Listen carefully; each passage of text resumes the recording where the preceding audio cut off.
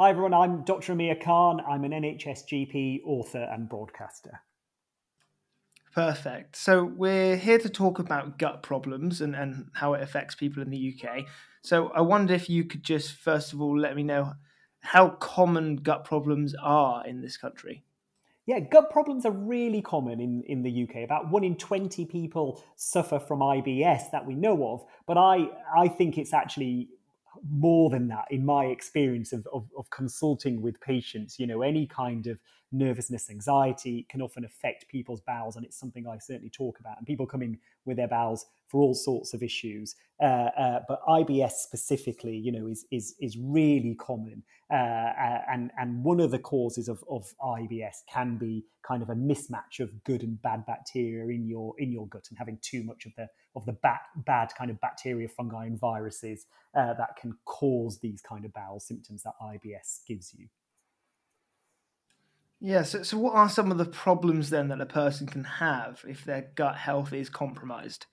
So it can vary from person to person, but generally the symptoms are feeling bloated, full of gas, passing wind, cramping sensations in your bowel, and the need to go to the toilet and open your bowels. And those cramps can be relieved just by opening your bowels. And you can alternate between loose motions and constipation, and you can feel very sluggish as well. You know, in terms of your energy levels, just because of the way the bacteria are affecting you. And kind of socially, it can affect people a lot. You know, having to know where the toilet is at all times really limits where people can go and how much time they can spend outside of their homes. So socially, it can be really debilitating for people. Yeah, absolutely. So fixing some gut health issues may be a priority for quite a lot of people in the UK. So tell me a little bit about this 12-week challenge.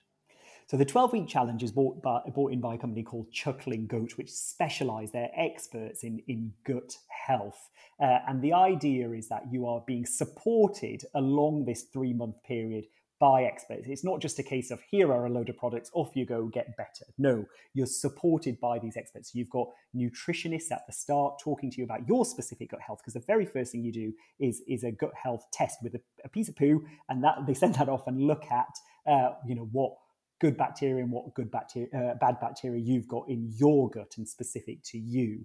And then they'll talk to you about some changes that you can make, but also the products that they have, which help not only replenish some of the good bacteria in your gut, but also feed them with the prebiotic and reduce any inflammation that might be going on by the bad bacteria in your gut as well. So it's a combination of a kefir drink made of goat's milk, fermented goat's milk, and that's got a lot of really helpful, friendly gut bacteria in. Then you've got your prebiotic, and you've got something called fish collagen, which is granules which help reduce that inflammation.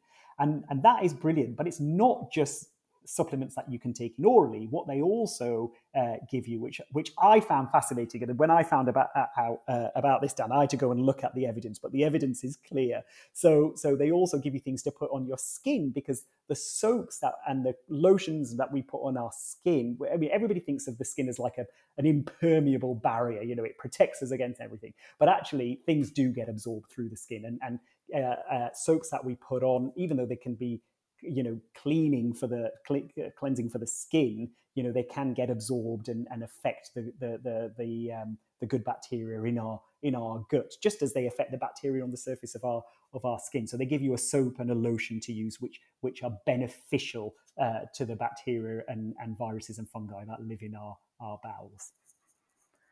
Interesting, very interesting. Didn't know that was even possible. So yeah, No, me neither until now. brilliant. Okay, so if people are sort of out there listening and perhaps thinking, well, they don't necessarily have any really major issues with their gut that they feel like, are there some sort of warning signs that your gut isn't actually as healthy as you might think? Yes, so we've got to remember about the kind of the long list of jobs this microbiome or organism we have living in our gut. We've got to think of it as a pet that almost, or a jungle of organisms that keep us healthy. And our job in return is, all we have to do is feed them the right things, and they will keep us healthy. They do a long list of jobs, and whatever job they're doing, if that isn't working properly, you'll get different symptoms. So we've talked about the bowel symptoms. Other things that this gut microbiome does is help manage our good fat levels as well. It helps with the production of something called HDLs, which are good fats, and they can move fatty deposits out of blood vessels. It also helps with our immune system. So if it's not working properly, if you're not feeding them well, if you're not eating the right things or taking the right supplements, you're more at risk of getting things like coughs and colds and other other infections. And it also helps with our mood. So you might find you're cranky, energy levels, so you might be tired all the time as well. I've had so many patients come to see me and say, I'm tired all the time. I think my iron levels are low or my vitamin levels are low. And we do a series of blood tests and everything comes back normal. And they're a bit disappointed because they're like, well, what's causing it then? And then we can talk about things like gut health with them. So if you're just feeling lethargic, not yourself, you're getting frequent colds, as long as we've ruled out other things, this could be the cause of that. Yeah, and I guess you touched on it there in knowing some of the warning signs. But when should people really look for help and seek help and take on challenges like this with Juckle and Goat? So any change in your bowel habits, persistent changes in your bowel habits, you should always go and speak to a healthcare professional about. Particularly, if you're over 60, any change in your bowel habit needs investigating. Younger than 60, if you've got blood in your motions, if you've lost any weight and got a change in your bowel habits, or if you've got tummy pain associated with it, make sure it's nothing else first. I think that's really important to say. Always, look at your diet. What can you include in your diet that will improve your gut health? So more varied, fresh foods, vegetables, pulses are really important there. And then you can go to the chucklinggoat.co.uk website to look at this 12-week plan and look whether that's suitable for you. Because I've done it. I'm in week 10 now of it, and I feel my energy levels are much better.